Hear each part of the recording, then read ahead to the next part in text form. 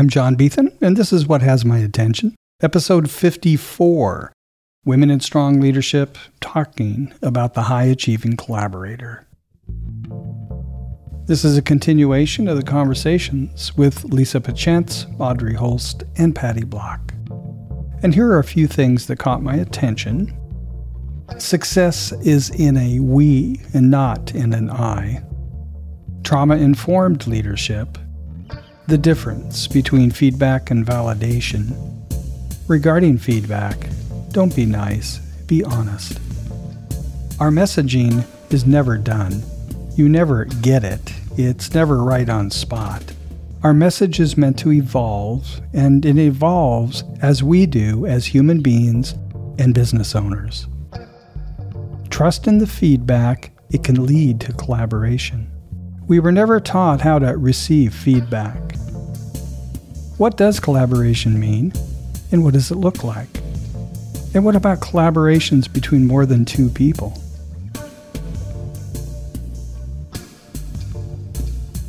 Welcome, everybody. This is John Beethan with What Has My Attention, whathasmyattention.com. And this is the seventh in a series we've been doing. Oh my gosh, going to have to spin off a new channel. But what we're doing actually, this one is titled The High Achieving Collaborator. I've introduced myself, and I just want to let everybody else have an opportunity to introduce themselves again, in case you don't know who they are. And at some point, I'm going to remove myself from the stream because I am here to elevate you and let everybody, be able to experience you as you are. So who wants to go first? I'm happy to. I'm Patty Block. When I was growing up, my mom made these fabulous cookies. The whole house smelled good. It was warm. The cookies were gooey. And all my life, I watched my mom eat the broken cookies. But it wasn't until I was a teenager that I even thought to ask her, why do you only eat the broken cookies? Do they taste better? And she laughed and said, no, I eat the broken cookies so you can have the whole ones. And not too long ago, I saw this really shocking statistic. 62% of women rely on their business for their primary income, and 88% of women-owned businesses make less than $100,000 a year. And all of a sudden, this image of my mom eating the broken cookies pops in my head. And this pattern that I had seen over all the years I've been working with women business owners, I started connecting the dots and realizing we're following our role models, our mothers and our grandmothers, and bringing that spirit of self-sacrifice into our businesses, which is essentially creating a self-imposed glass ceiling. And often we're not aware of it, and we don't know what to do about it once we figure it out. So that is my mission, is to help women business owners who are experts in their fields understand the value that they're bringing to their clients and price accordingly, streamline their operations, and run their business in their way. Every time, Patty. I love your introduction every single time. Thank you. My name is Lisa Pachentz. I'm a master certified coach, and I have to tell Patty Block that my mother-in-law made me chocolate chip cookie bars this weekend, and I thought of you. So thanks for the amazing introduction that kind of puts all other introductions to shame in a way. It's so wonderful. So Lisa Pachentz, I'm a master certified coach. I own LP Coaching and Consulting, which is really about supporting underfulfilled, high-achieving women to have the life of their dreams. I think so often, and I so relate, Patty, to your introductions. So often I work with high-achieving women who cannot seem to combine success and satisfaction in the same room. They will work hard and achieve and move up and plan the path, get promoted, and leave all sorts of sense of satisfaction behind. They won't be able to have their whole cookies. They'll have the dregs, or they might have that chocolate chip that fell on the floor. But they can't bring together the satisfaction and success. Or we have this idea that satisfaction means we're going to sit in the middle of the woods and, and chant and hold hands and contribute nothing to society. And I work with these types of women because I was one. I, for the life of me, could not bring together those two things in the same room. And so many women experience that. We put ourselves in the back burners. We have this culture of enablism, of perfection and performance and all sorts of collaboration and community and connection. The things that we crave and that are missing are left behind because we're unable and we are unwilling oftentimes to practice putting ourselves first. So I like to say I bring sexy back into the lives of high achieving women after they've lost it for so many years, which impacts so many places in our lives, our business, our partnerships, our social lives, our self-care. That's what I do, and I love it. LP Coaching, Life on Purpose starts now. Amazing. I'm always feel so blessed to be in the room with both of you, both of whom I've been at other points in my life intimidated by, but now that I've gotten to know you as human beings, it's just a pleasure. And I am Audrey Holst. I'm the founder of Fortitude and Flow and the Perfectionist Archetypes. And I love the title that we're working with today, or the theme that we're working with today, the high achieving collaborator, because it speaks to a lot of what I love and a lot of what I work with. It's the both and. There's this feeling like I can only hold one thing at one time in my body. So the people that I work with are often really able to embody hustle and success and work hard and put my head down and just keep going. Their bodies are really acclimated to that way of functioning. And they really struggle with the relaxation piece, with the contentment piece, with the feeling like I've actually landed piece. There's this kind of feeling like they're always chasing a finish line that never actually gets there. And there's never actually a landing and a relaxation. And they haven't figured out how to hold the both and of success and ease, or relaxation and achievement. So these are things that are not just concepts that we hold in our heads, but they're actually embodiments in our nervous system. So this is the thing that I work with people around, is being able to be comfortable and rewire the holding of what they're able to basically have in their bodies, in their minds, in their lives, because we are more than just our brains. We are our whole systems.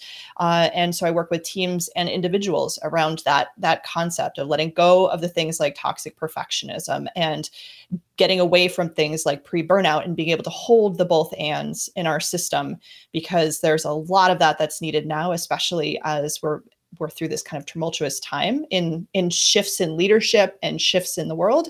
So those are my people. That's what I'm up to. And I cannot wait to dive into this dualistic in a lot of ways topic, but obviously there's a synergy here. So Audrey, that's a great segue into our topic. So what does being a high achieving collaborator mean to you? So as I was relating to this topic, I was feeling into, because to me, it feels like there's a bit of two different things to relate to, the achiever and the collaborator. I noticed that I have a tendency towards collaboration, right? That's where I'm a little bit more wired towards collaboration and cooperation and getting along is more of my initial wiring. And the high achieving piece, I also have that as well. And so for me, there's that high achieving, which requires a certain bit of standing out and standing apart a little bit. For me, when I hear about high achieving collaborator, I feel like this is somebody who has a clear vision and has clear boundaries for their vision, and also wants to be in community and collaboration around these visions, and also take in some input from other people.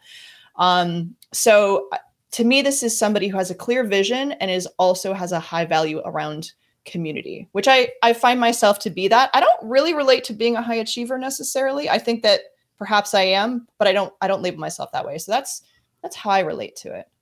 Yeah. What about you, Patty? Well, for me, it is exactly what you described, but I'm going to go back to one of our previous conversations where we talked about the power dynamic and the fact that, and in my view, power is about community. because there is no power if you're in a vacuum, if you're standing somewhere by yourself. You don't have any power and there's nothing to even discuss there. So it's between people that there is a power dynamic.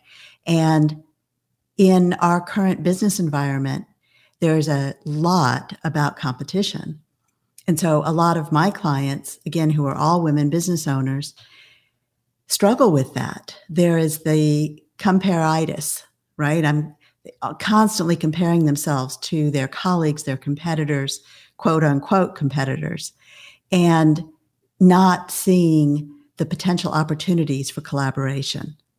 So I think there's a power dynamic in what we're talking about because it's also your mindset. Do you believe that the only way you can be a successful business owner is by competing? Or do you believe there's room for collaboration? And I personally believe there's tremendous room for collaboration. And I never worry about competitors because we live in an abundant, big market, which is now global, since we have no geographic restrictions, since we can meet virtually anytime we want. And because it's so generally accepted now because of the pandemic.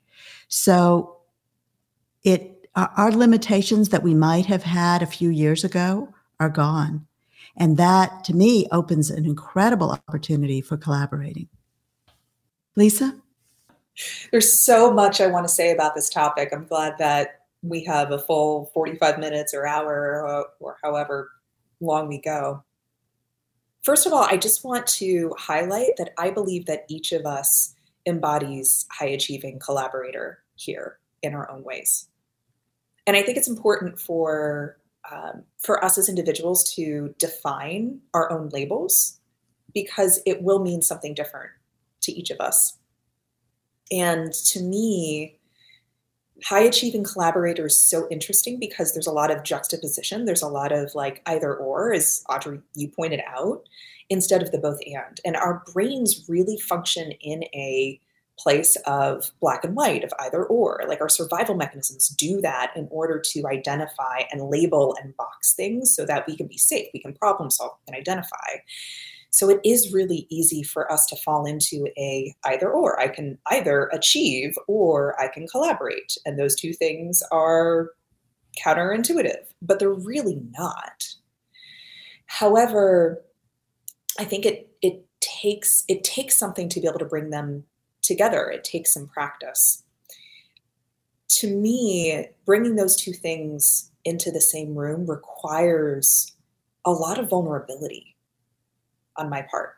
It requires me to let go of any sort of agenda of what I think I know, of going in and going, okay, I want to like make this relationship do X. I want to get this client. I want to have 3 referrals by the end of this conversation. I actually have to let go of that in order to really collaborate and generate something other than what I think I should generate.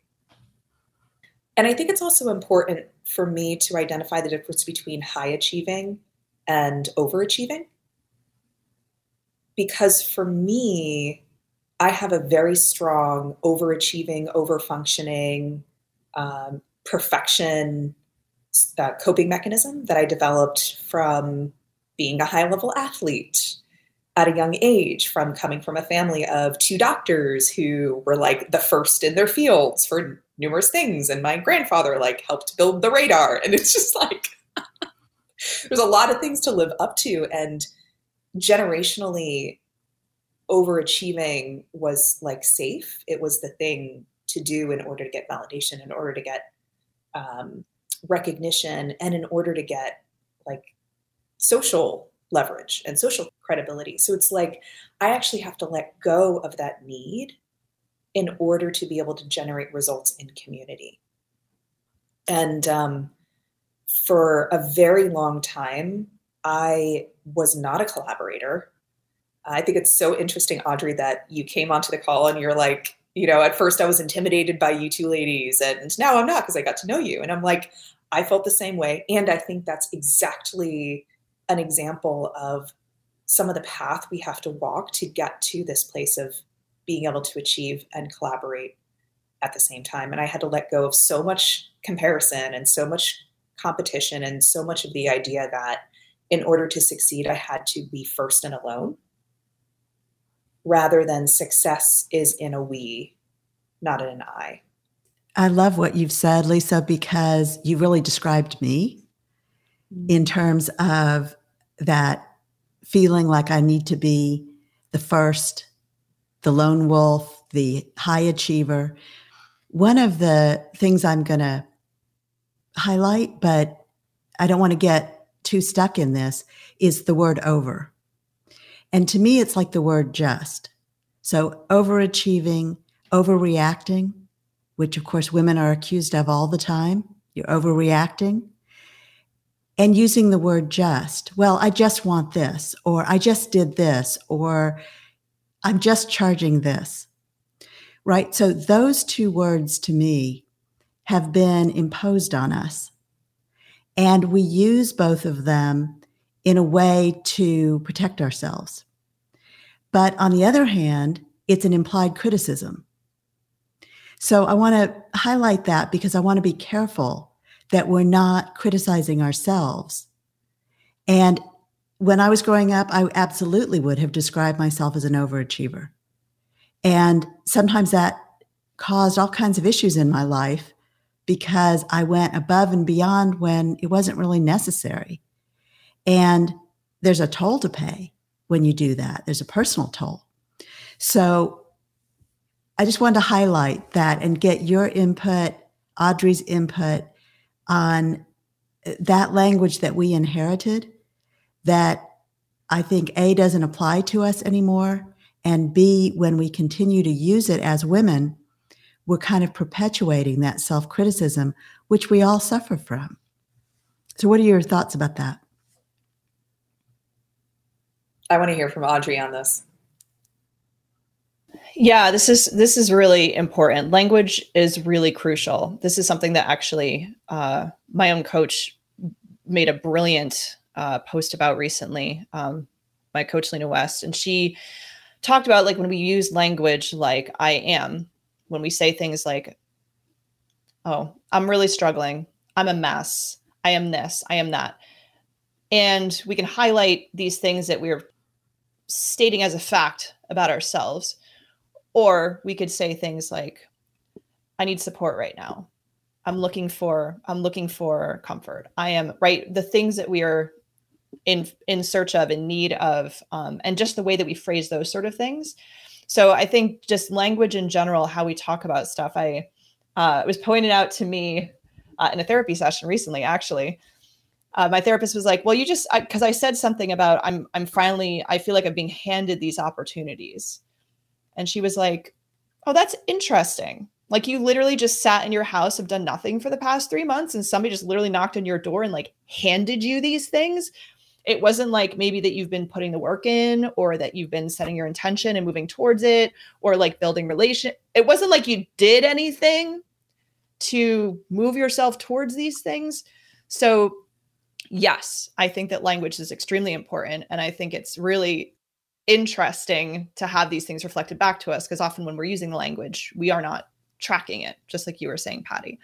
The other thing that I think is important in this conversation is just the concept of safety. So this is something that I track on a regular basis with clients. So when I talk about the body and the nervous system, is the concept, am I safe? Do I belong? And in order to let go of things like comparison, control, competition, conditional relationships, which are these things that we often, those are things that I would categorize under perfectionism as things that come in hand. These are things that we believe we need in order to be safe. So a lot of the rewiring is our creating safety in ourselves, figuring out how to resource ourselves and to feel safe in environments that feel threatening. I'm putting that in quotes because I could say an environment that feels threatening is being in a conversation with Patty and Lisa in the beginning, right? For me, there was a feeling of threat there. And there was a resourcing in myself, knowing that this is what I want to do. This is important to me. This aligns with my values. And I know that it feels threatening, but but it's not, that this is actually a good thing. So that's something I wanted to highlight as being important. If we're talking about high achievement, we're talking about collaboration, we're talking about putting two things together that don't often seem like they go together, is just that concept of what's our relationship to safety within this particular paradigm. Oh my God, that's so brilliant. I love how you put things so simply and somatically. I really relate to that. So I was going to go in a different direction, but now I want to talk about safety because it's just like, it's so interesting. So I'm taking a course in trauma-informed leadership right now. And I've always been interested in how trauma and lack of safety in ourselves creates our coping mechanisms that we tend to rely on and then overuse. And then over time, it doesn't have the impact that we want it to have. Like, in order for me to be able to bring success and satisfaction into the same room, or success and joy into the same room, I had to let go of my perfectionism and my performance all the time in order to pick up a new tool and a new mechanism and connect just for the sake of connection. And what was really interesting, and that I've been picking up in my trauma-informed leadership course, is that when, as a child, and even now as an adult, if my body and my nervous system senses, whether it's accurate or not, that my sense of self might be threatened, then one of two things could happen. The first is that I have a nervous system response. So like, that's the anxiety, that's the fight, flight, or freeze. That is a kind of a limbic shift, is what my teacher taught me.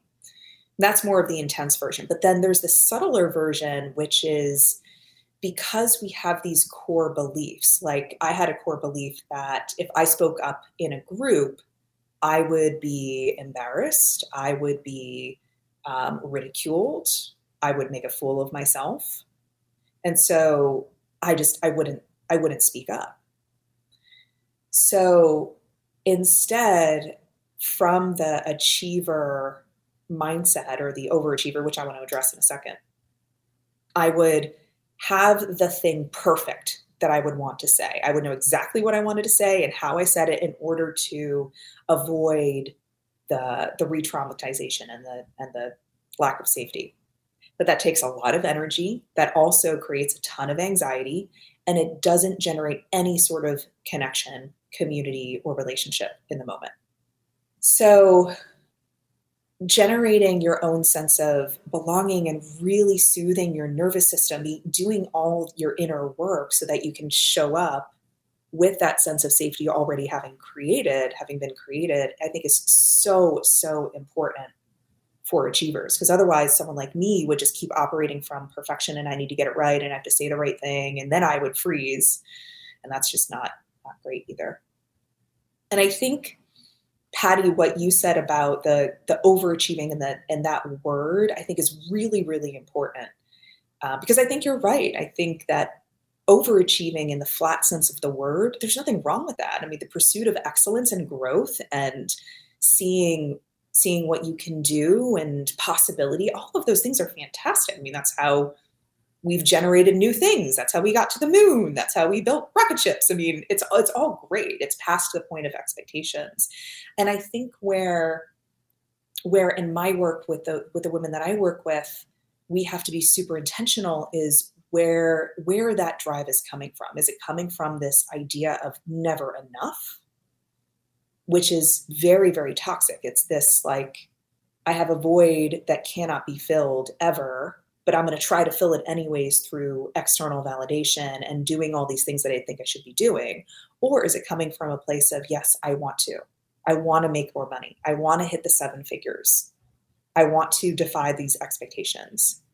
So I think we need to really look at those core beliefs that are coming up and driving us.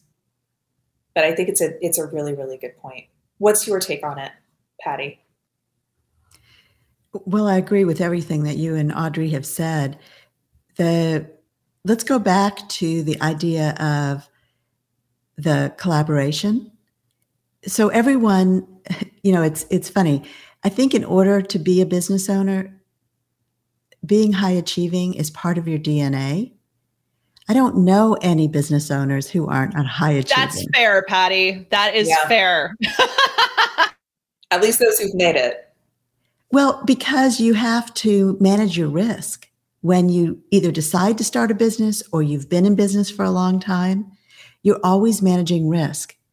Whereas when you have a job, your risk is lower because you know you have a steady paycheck and benefits and the same group of people that you work with all the time. And one of the things I love about being a business owner is the variety, that I'm constantly working with different people. I'm meeting all kinds of people. So that is so interesting and energizing for me, which lends itself to collaboration. And the idea of the high achieving and collaboration going together, I think some of what we've inherited is that language around competition. And especially if you're looking at it from a marketing perspective, that's what everybody in the marketplace is talking about, is how to beat your competitors, how to get people to choose you over your competitors. And if you're in a product-related company, I get that. I understand that concept. But many of us are in service-related companies. And I think the idea of collaboration will get us so much farther than worrying about competitors or trying to undercut competitors. And one of the big challenges with that is one way to undercut your competition is lower your prices. And I think that's the exact opposite of what especially women should be doing in the marketplace. We should be pricing for real value and help our buyers understand what that means. So again, it's a mindset shift. And Lisa, you mentioned something a minute ago that I want to come back to, and that was about new ideas and innovation. And we're all striving for that. I know I am. I love doing new things, checking in with my audience, finding out what's resonating.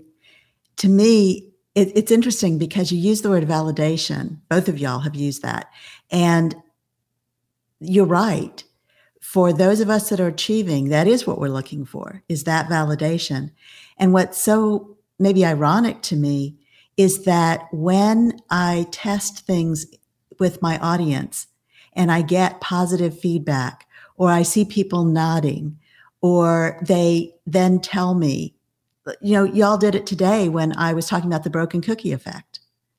And you immediately gave me feedback about how that resonates with you. Well, that is validating. And I would rather have that kind of validation where I feel I've achieved something, as opposed to validation because I beat a competitor or because I did things the way I was kind of, quote, supposed to do them. I just don't buy into that anymore. I used to. And I don't anymore because I've seen with my own eyes and I have experienced that power of working with others and helping others first, giving first, because it always comes back around in a positive way. Maybe not in a way you expect. And I've certainly had that happen where things have come back around and I've been surprised, pleasantly surprised at the outcome. But it's just a different way of approaching your business and I think approaching your life. I have a curiosity for you, Patty, if that's okay. Sure. What's the difference for you between feedback and validation? It's a great question. Feedback can be negative or positive.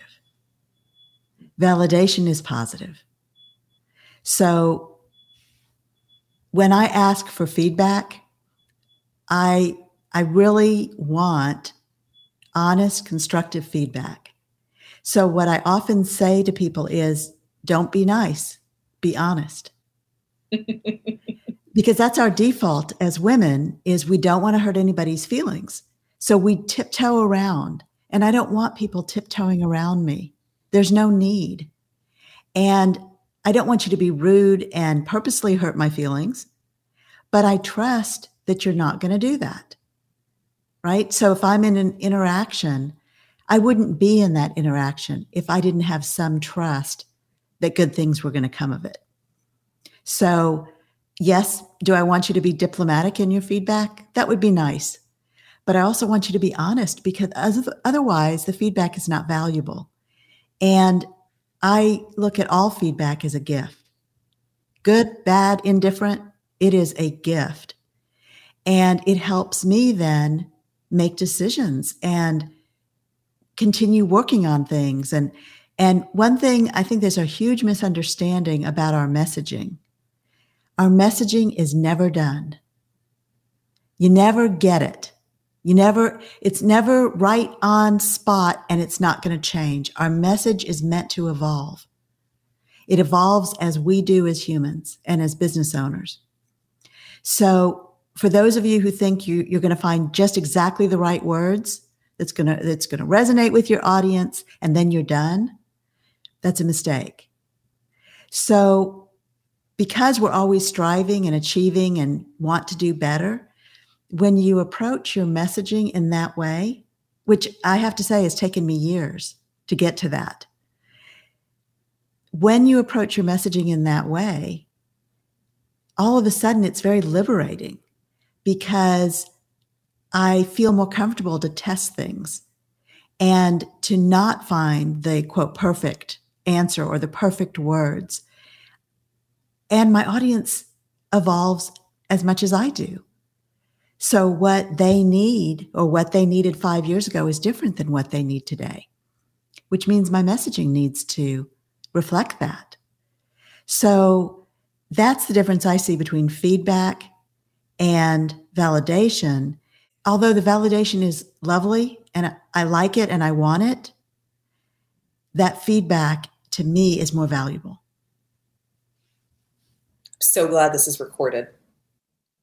I got to save this and send it to all the business boot campers that I work with in my coaching community. It's great feedback, Patty. Oh my gosh. I loved the last thing that you said, kind of like hit the punchline for me, which is as an entrepreneur, as someone who's interested in, doing well and doing better and growing, and as a collaborator, the most important thing is the feedback and being open to the feedback and practicing trust in that space. And I think that's actually what leads to collaboration. Like we have to be willing to be open and vulnerable and practice trust as a gift. And trust is a really interesting conversation. Maybe we can do that in another podcast episode. But I really believe that collaboration is absolutely needed. Trust is absolutely needed for collaboration. But that also means being open to all of it. And where validation, I think, goes awry is expecting validation or only working towards validation and not getting anything else. In the coach training program that I was a part of and that I helped to lead, that was a huge, huge part of our constant conversations around bringing up other leaders and mentor coaches was like, what is your relationship to feedback?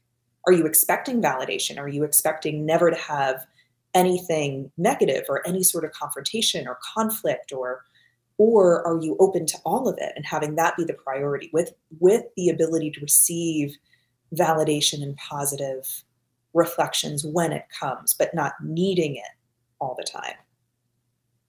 Yes, I think those are great points. And I'd love to hear what Audrey is thinking. Yeah. I've got a lot of things in my brain right now that are flying around. In relationship to what you just said about feedback, I just want to offer that I think it's important that, so just like Patty said, all feedback is valid, interesting, worthwhile, all of that sort of thing. I think if you are in a relationship where you are offering feedback and expecting or desiring a certain impact, perhaps you're in a leadership position, you're offering somebody feedback on your team or something like that. It's really important to consider your relationship, because there are a lot of people who are really good at giving feedback about all the things you can do better, but have never actually offered any feedback on what's been going well, what the person is actually doing well. I'm actually doing a collaboration with my friend Iggy Perillo around leadership, and Iggy talks a lot about trust. And we break down what it is to have a continuum of trust and distrust, where people are on that continuum of trust and distrust, because the relationship will affect how feedback is received or even given. So I think that that's, and some stranger on the internet can give you feedback, right? And you can take that or leave that. But if you are in an ongoing relationship with somebody who is giving you feedback or you're receiving feedback from, it is important to understand that we are not taught how to receive feedback. It's one of those things that like we don't learn. Nobody's taught, we were never taught in school, here's how to receive feedback, right? And these things actually matter. For me, I don't really understand a thing until it's been modeled to me. That's just the honest truth. I need to see something. I need to see it in action. I need to understand it. So if I haven't seen it done well, because I've seen a lot of things done poorly, but if I haven't seen something been done well, I may not quite not get it. That's how I function. So I think when it comes to feedback, that is something to consider. Is this person receiving my feedback poorly because of them, which is part of it? Or is it also that I have an expectation of the relationship and that I just want them to do something better, but I've never actually highlighted for them all the things I do appreciate and all the things that I do see that they're doing well. And all they're hearing from me is this could be better and this could be better and this could be better and this could be better. And they're feeling pretty beat down on that side. So I think that that's something that's worth mentioning. I love that I had actually written down the word trust under collaborator. And then Lisa touched on that. And I was like, yeah, absolutely. Absolutely.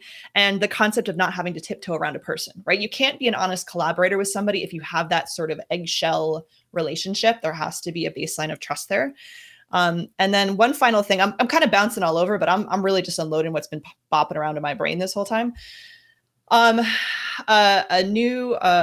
woman, Katie Burkhart, whose work I've been following recently and who I really, really is just a brilliant human being. I think everybody should go follow her work. It's amazing. Matter Logic. She's absolutely brilliant. She wrote recently about the concept of big ideas and what big ideas we want to actually give airtime to. And are these big ideas things that if we were to believe this big idea, and these are my words, she said it much shorter and more clear. So go follow Katie and figure it out. But generally, is this an idea that I want more of in the world? And if that's true, what is that? What do I need to do? What does that mean? So I think a lot of these things we're talking about, like this concept of a high achieving collaborator, this may be completely new for some people. And this actually requires a certain amount of imagination. So we have to imagine something that maybe we don't believe exists or have not seen exist. And so again, it's that, okay, I have to practice my imagination, but also I do best if I see things modeled well. So, okay, where are people approaching that, right? And starting to just pay attention to what is existing in the world that I believe is possible and starting to feed that in ourselves. And I think that's also going to contribute to the safety. It's going to contribute to the trust. It's going to contribute to an expanded nervous system, all of that. Well, that goes back to women supporting women. That right there. And I completely agree with you, Audrey. I think we need, I've talked about this before. We need more leadership, period, end of sentence. We need more leadership in the business world, in government, in politics. That's definitely something that is a huge frustration for me. But also when I see women that are achieving in all of those places and who understand the power of themselves as a role model, it's interesting. I think in many cases, and of course I'm thinking from a political perspective, but I think in many cases, men don't view themselves necessarily as role models, and they're very involved in the power dynamics. Women often see themselves as role models and understand, and maybe that's because we often take that seriously as parents as well. So women come to it with a very different approach. And I see this in business as well. So I do see people in the marketplace that are those high achieving collaborators, but they're still fairly far between. And when I see it, when I understand the dynamics and what they're bringing to their thought leadership, as you've used Katie as an example, I want to highlight those people because and again, that's not gender related, but it's not as common as I wish it was. And there's still so much talk about competition. And I think part of that is because the marketing companies, that's how they make money. And so they're going to continue, and the loudest people in the market are the marketers. So a lot of what is happening, what we hear on social media, what we see, what we internalize, what we compare ourselves to, all of those things I think are really destructive. And while we can't operate in a vacuum, we need to find a place, each of us, and especially as business owners, we need to find a place where we have those safe spaces, those trusting relationships where collaboration is the norm. And again, that takes some searching to actually find the place where you feel that. But it's worth the effort to do it because, and I've found several groups that I'm involved with where I feel that. Some where I'm involved, I feel that much less. And I try to bring that to my relationships. And I talk about that because, and I often meet one-on-one with people because for me, that's just much more effective. But also that's the way I want to build a relationship. So finding those safe spaces where there is that kind of trust, where you can talk about collaborating and not just, I'll promote your stuff and you promote mine. It's so much deeper than that. Ooh, that brings up a really great question, which is, what does collaboration really mean to us? What does it look like? And where might the boundaries of collaboration be or end, and what's ideal? I heartily resonate with the having leaders that we can model ourselves after being really, really important. And I think collaboration requires someone to go first. It requires a community. It requires someone to step in and say, hey, I want to set up a one-on-one with you, or say, I'd love to work together, or someone like Michael Roderick, who set up this amazing Facebook group and set up all these other things where collaboration was possible. And I think it's so important for someone to go first in relationship, but have it be a calling forth, like a together, a coming together, rather than I am the leader and you are my minions. And I think that transaction, or the giving and receiving of goods, is an extremely common thing, and it prevents collaboration from really happening. Which is I think what you were mentioning, Patty. Whereas to me, collaboration really is the relationship. It's the being able to trust. It's saying like, hey, I think there's something here. Let's talk about that. Let's get creative. I'd love to do something with you. Like there's a lot of synergy. And so there's much more of an exploration than there is a power dynamic, like an above or below. And that's what I really respect about Michael's group. I respect that in other groups that I'm in. And I think it's also important in the Women Helping Women to lift other people up as well. I feel so strongly about that as I've found success in my own leadership and my own business, it's super important for me to look at those who are following in my footsteps, or who are a couple steps behind or a couple chapters behind, and go, hey, how can I support you? As a modeling of high achieving collaboration. Like, yes, I've found success. I've not done it alone. There's been a lot of suffering and burden and shoulds and tears and I want to quit. And I've had so much help. I've had so many people reach down and support me. And how can I do the same? But it's that type of modeling that I think perpetuates collaboration. But I do think it is a we conversation, and I feel a sense of ownership and I need to do my part too in that. It's not just going to like happen. Yeah. As I was hearing you describe that, the thing that came to mind was just the concept of standing shoulder to shoulder.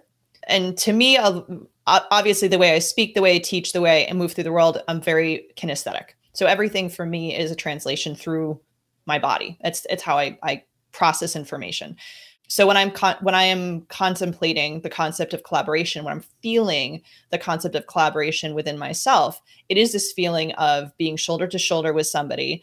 It's this feeling of I can speak honestly. I can tell somebody if I disagree with something, and that actually I have that trust that this person is going to take that information in and we're going to have a conversation about it. There's not a withholding. There's not I don't feel like I can bring this. There's a feeling of we can have an honest conversation. To me, that's collaborative. I can have boundaries in that relationship. That person can have boundaries with me. We can express them to each other. There is a healthy ecosystem that happens between us. And a collaboration. It's interesting as we're talking about collaboration, it does occur to me as two entities. Like when I think about a collaboration, I kind of think about two people. I'm thinking about myself and a colleague. I'm thinking about myself and a client. I actually hadn't thought about the concept of a collaboration between more than two people until right now, but I guess I haven't really thought about a collaboration between more than two people. I'm kind of curious now about that. If either of you have a thought about that. I see Patty's nodding her head too. Yeah. I think it starts between two people. So I'm in a group that is somewhat divided, and it's not by gender, it's by business model. So some have a business model that is very finance oriented, and they're all about the competition and beating the competition. And then there's some of us in the group that I have discovered and kind of recognized that we are much more collaborative and take a different approach and have a somewhat different business model. And so I started recognizing which women in the group fell into that category. And then I invited those women to a meeting. And I said, this is not to segment by gender, and this is not to exclude anyone. But I think in addition to the opportunity for us to collaborate, y'all need to know each other. I know you. I've gotten to know you, and I can see that we're aligned in terms of how we approach our businesses, but y'all don't know each other. So just by starting that, and you'll appreciate the name, we call it the Block Party. And I didn't choose that name, but when I said, if we're going to meet on a regular basis, we need a name. And that's what they came up with. I was muted, but I just laughed so hard. That tickles me so much. I love that. So good. I will also mention that it's very validating. So they chose to name it the Block Party, and we meet once a month, and everyone is getting to know each other. So that was an opportunity for me to facilitate that. And to me, that's the spirit of collaboration. And that, are there other business advisors in that group? Yes. Is that okay with me? You bet. None of us can take everyone who comes to us, nor should we. So there's lots of opportunity, and there's lots of ways that, for example, I don't work with male business owners. So when I am talking with gentlemen and they have a need for business advising, I am thrilled to refer them to some of my colleagues who don't make a gender distinction. So again, I just think there's just so much opportunity, and that approach is how I wake up every day, feeling that, thinking that, and wanting to connect people. And that's the whole purpose, in my view, of connecting people, is what can they create together? And will they believe that they're as aligned as I think they are? Right?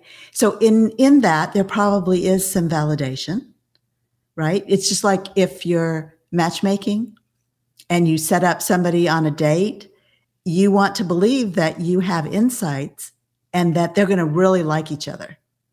Well, it's the same thing in business. And so I'm invested in what happens to my colleagues and my clients. And to me, that's all part of being collaborative. So your example, Patty, underlined what I've been trying to say, and I couldn't really figure out how I wanted to say it. But I really think that to be a high-achieving collaborator, we have to have a heart of giving and a heart of service and a heart of giving back. And that's what I heard in what you created. There wasn't any sort of agenda besides let's get everyone together so you all know each other and maybe something happens. I don't know. And then the Black Party was formed. And that's how I see the most pure sense of innovation. There isn't necessarily an agenda per se. I mean, maybe there is, but collaboration is about seeing what happens when you bring things together. It's almost like a chemistry experiment. and seeing like putting this atom and that chemical and like look at this thing. Potassium was formed. I'm not a chemistry major, so that was probably wrong. But the heart of giving, I think, is so important. And I think that really differentiates, just to use myself as an example, that differentiates the me now as opposed to the me 10 or 15 years ago, is I was so afraid to give that I would be trampled upon or trod upon or like taken for granted or whatever it was, that I just kind of stopped giving and stopped collaborating instead of finding my power and trusting myself and owning myself and really understanding like who's the person that I would want to collaborate with. Someone like Audrey and someone like Patty. That works. So this is something that I was chewing on, and then I feel like just you in that statement Lisa spoke to is, for me, the high achieving collaborator is somebody that is already in a leadership role. I feel like this is somebody who has some mileage behind them, that has some experience behind them, and has some social proof, financial proof, and is in a certain phase in their business. I don't think that, just to your point, when I first started, I did not have the capacity to embody something like a high achieving collaborator, because I didn't have a foundation underneath me yet. I didn't really know what I was doing. I still felt like, well, I don't have experience in these particular things, so I don't really know where I'm at. I was still orienting to business. I was still figuring things out. So I think that if anybody's listening and is feeling maybe like, well and good, Audrey, Patty, and Lisa, fantastic, but like, I just feel like there's not enough money for me in the market. I'm not making money right now. I'd love to be a high achieving collaborator, but I just feel, if you're feeling like, okay, I'm in a certain phase of my business that I'm having a hard time relating to this, as we're talking about it, I do think that there is a certain amount of foundation that's helpful to have in order to feel this embodiment, right? I think that there is a building and a capacity that needs to happen in order to relate to this a little bit more. And that's okay. It's just like any phase of business, just like Patty's talking about different business models and how our messaging changes, how our business models change. All of these things are cyclical. And I think it's really important. I wish that I had been able to, or somebody had been explicit with me earlier on in my business career. I've had a coach now that has seen me and my business very clearly. In the beginning, like my coach will say, you got a toddler. This thing does not know how to do anything on its own. You've got to tend to it. You have to pay attention to it. You got to move it along. It's not going to be making money on its own first out the gate. There's some tending and attending to that's important to. So that's what occurs to me in terms of this conversation, that there may be a certain amount of footing that you want to have underneath you to be able to relate to it. And just like I was talking about earlier, if you're holding this in your vision as, this sounds great, and this is the kind of business that I want to have, and this is the kind of leader that I want to be, hold that vision, listen to interviews like this, follow the people that are modeling this, and take that path, and know that you don't have to be on the path of competition and competition and comparison and all that sort of stuff, because some people think that is the only way to succeed in business. We're saying right now it's not. So follow the people that are modeling the things that you want to see more in the world of business. I feel like that's such a mic drop. Out. Maybe we should end here. Oh my goodness. I love the permission giving that you created there, Audrey. Wherever you're at, whether you relate to yourself as high achieving or collaborator or not, that's okay. I think it's really about who you want to be and where you want to go, and find people who are kind of carving the path and make humble requests. That's actually how I met Michael in the first place. Is I was looking for someone to just like, I would buy them a coffee and I would ask them about their business and I would interview them a little bit. Like, how did you get to where you got to? And like, is there any way that I could support you? But really, I just want some information. And he was like, oh yeah, I'll connect you to these 10 million people. But yeah, it really is a journey to who you want to become. So it was awesome. Well, yes, I'm still here. It was amazing. Did you all have something else to say? I think we covered it well. No kidding. Follow us, read what we write, get on our newsletters. If you like what you hear here, get more of us. That's all I have to say about that. Ask for collaborations, review John's podcast. Yeah, get into conversations. Yeah, get into conversations. Yeah, the conversations are important. All right, good. So this is the time in the podcast where we start talking about the next episode, I think. And we're going to, keep streaming here so people can be like, really? They're going to talk about that? Any thoughts? The trust piece seemed like there was something there. I know that, Lisa, you had pinged that. And I think there's a lot of conversation we can have about trust with your audience, or trust with your clients, or trust with your business, or trust with yourself. I feel like that's a big conversation occurs to me. I think that could be a great topic. Where I would like to focus is the problem of self-doubt. Self-trust right there. Yeah. Exactly. Mm-hmm. Exactly, Audrey. That's what I was thinking is, what is the process to learn to trust yourself and to trust the people that are closest to you? First of all, do you have the right people around you? And do you trust them and they trust you? And then how do you learn to trust yourself? Because that self-doubt is really a killer. And I see it a lot. I love that. How about how trust builds business? Yes, I like it. Everybody wants to build a business, so let's do that. I love that piece around self-trust. I think that's like the foundation of trust around business, is first trusting yourself, trusting the process, trusting the vision. I like it. So is that it? I think that's it. We're getting so efficient. I know. How trust builds business. Heck yeah, I'd listen to that. Well, you probably will, because you'll be there. I'd be disappointed if you weren't.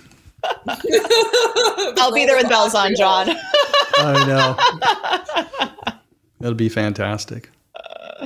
All right. So thank you very much for being here.